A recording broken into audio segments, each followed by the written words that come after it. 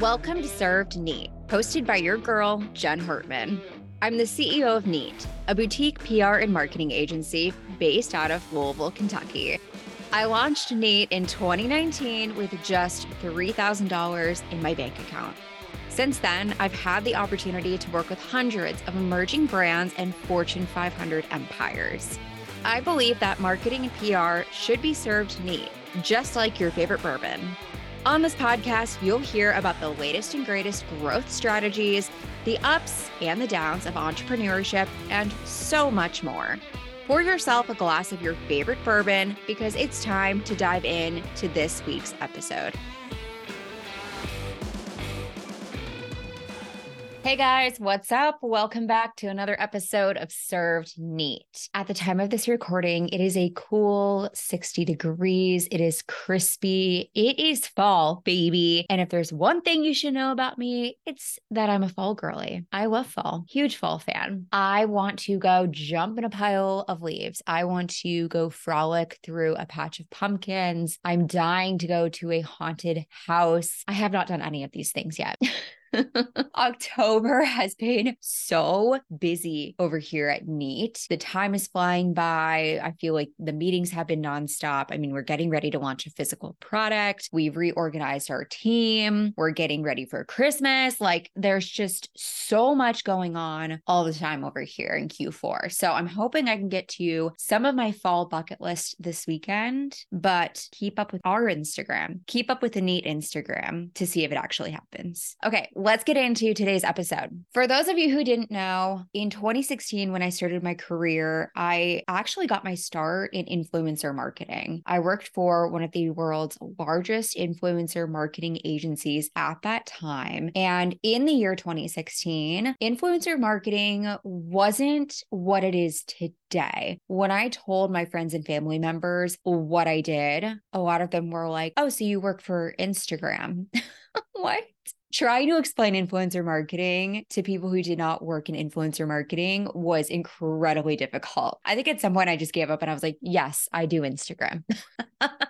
Instagram is my job. I am Instagram. So anyways, got my start at influencer marketing, and I loved working at this agency because I got to see two different sides of influencer marketing. I got to see the brand side because I was working in business development, but then halfway through my time there, I switched over to the influencer side where I was actually building these large scale influencer campaigns with 50, 100, or 200 micro influencers. And what was really cool at this time is influencers were just happy to receive product. And they were happy to post high quality content for free, give the content to the brands. And we would see dozens or hundreds even of these beautiful images containing products from these small brands that were working with us. And I would watch how these influencer marketing campaigns would completely transform a brand, and they would blow up within the span of a couple of months, and they would sell out of product because there were 100 or 200 influencers talking about their product to their audiences all at one time. It was really, really cool to be a part of influencer marketing at the time. And I still think it's cool to be a part of influencer marketing, but in the year 2023, it just looks different. So today I'm going to talk about the trends that we have been seeing in influencer marketing. And I'm even going to make a prediction for what influencer marketing is going to look like in the next few years. So the first trend that I want to touch on is that influencers, regardless of how small their following, are requesting substantial payment. It doesn't matter if they have 2,000 followers, 5,000, 10,000, and not a great engagement rate and not high quality content. Influencers are seeking payment. Gone are the days of just sending product to an influencer and seeing them post about it on their feed, on their stories. No, that is not happening anymore. Content creation is a job for many influencers. This is how they make a living. If you would have told me 10 years ago or 15 years ago that there would be people posting on social media and they would be making 6 figures, 7 figures from doing that,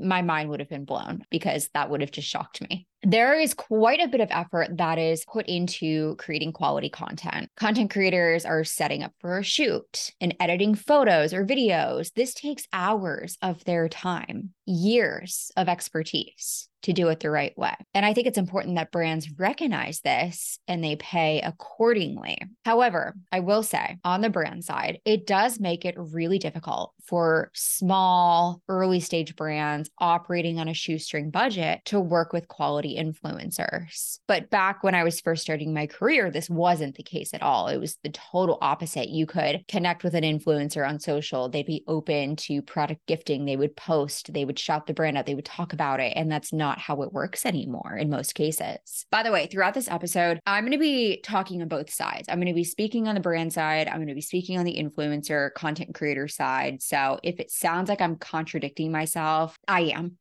I definitely am. But I thought it would only be fair to speak from both sides because I know that there are content creators who are listening. I know that there are founders listening. And I think it's just important to have an understanding of both and where each side is coming from. All right, trend number 2.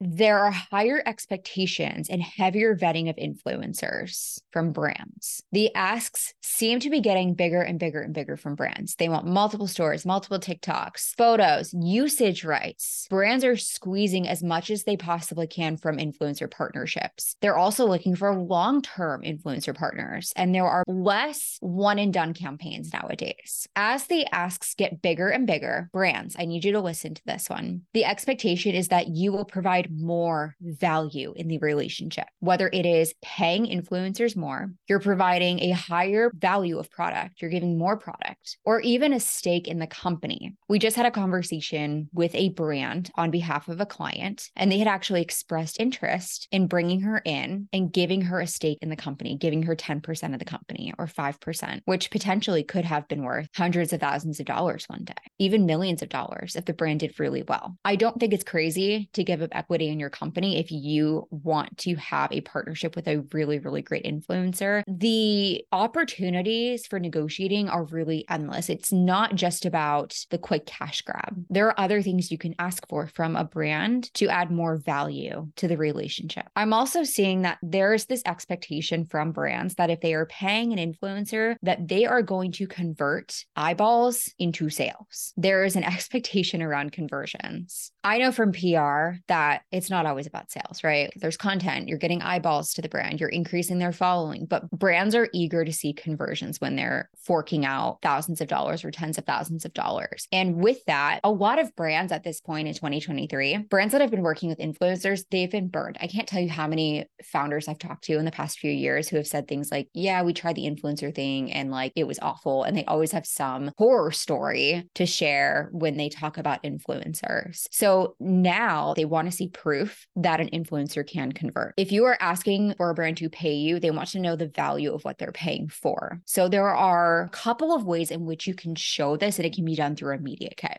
Create a 2 to 3 page media kit that showcases not only what your profile is and who your audience is, demographics wise, and how many people you reach, but include the value of the content that you create. High quality imagery or videography is worth quite a bit of money. Think about how much a videographer would charge for a 60-second video, or how much a photographer would charge for 3 to 5 high quality images. That is the value of your content. So make sure to include that on your media kit. Include any metrics on reach and revenue from past campaigns that you've done with brands. And bonus points if you include testimonials from brands that you have worked with. Trust me when I say that this is going to go such a long way in getting more brand partnerships.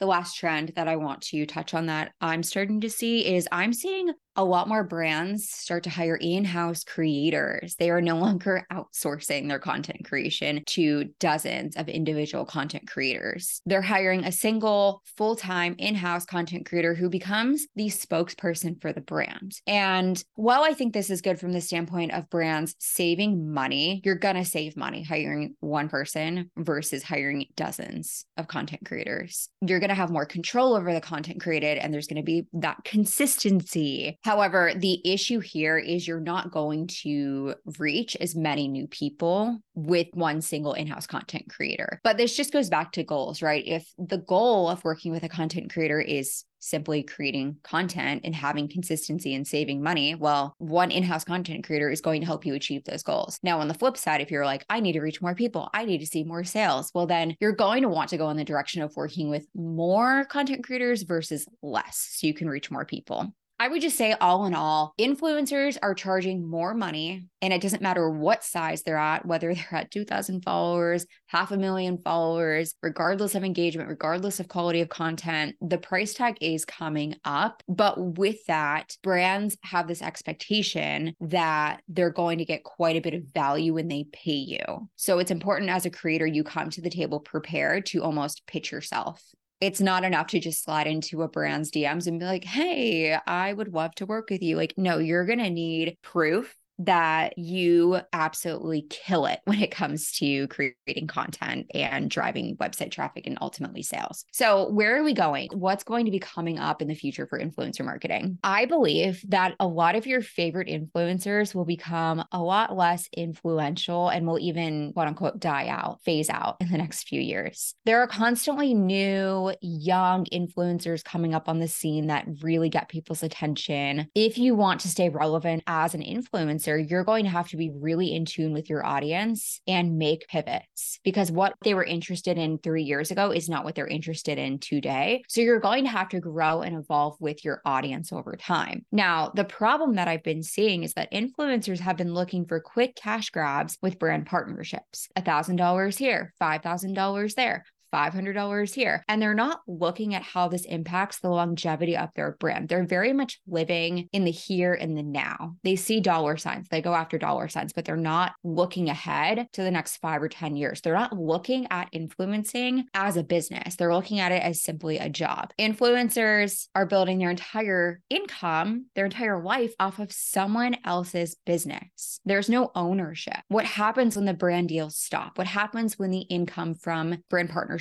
stops, right? If you're a content creator, you should be thinking about the next couple of years, what that's going to look like. Influencers who are business savvy that I've been keeping an eye on, they are building a product that they own or a service of their own. They are building a business that they can sell one day. And that's the other thing I want to touch on too, influencers. What happens when you, I don't know, want to retire? What happens when you are sick of influencing? It's just important to look a little bit further down the road to figure out what things are going to look like. If I were an influencer, I would also work on building up my email or SMS list, because that's one way you can own your followers' information. You never know if and when your Instagram account will be deleted out of nowhere. And if you don't have an email or SMS list, then your entire income stream just disappears. You are starting from scratch, and that's really scary. So influencers, I would start to think about, how can you make influencing more of a business? How can you build something that can scale? How can you build something that you have full ownership over? There are a couple of different ways in which you can do this. But again, I will say that this is the future of influencer marketing. Either business savvy influencers, they're going to thrive, they're going to build their own thing, they're going to build an empire, or they're going to start to phase out because they've been way too focused on the low-hanging brand partnership fruits, if you will, that have been coming their way. All right, y'all. I hope you enjoyed my rant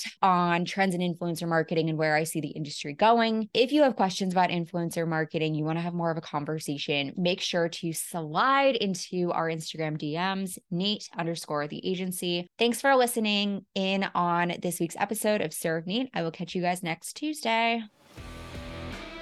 Thanks for tuning in to this episode of Served Neat. I hope you enjoyed listening and found some tasty nuggets of marketing wisdom to help you take your brand to the next level. Remember, just like a perfectly crafted cocktail, marketing is all about finding the right balance and serving it up with a splash of creativity. So keep building, keep refining, and keep serving up your brand with style. And if you're thirsty for more insights, follow us on Instagram at Nate_the agency for even more marketing tips and tricks. Be sure to subscribe and join us for our next episode of Served Neat. Until then, cheers.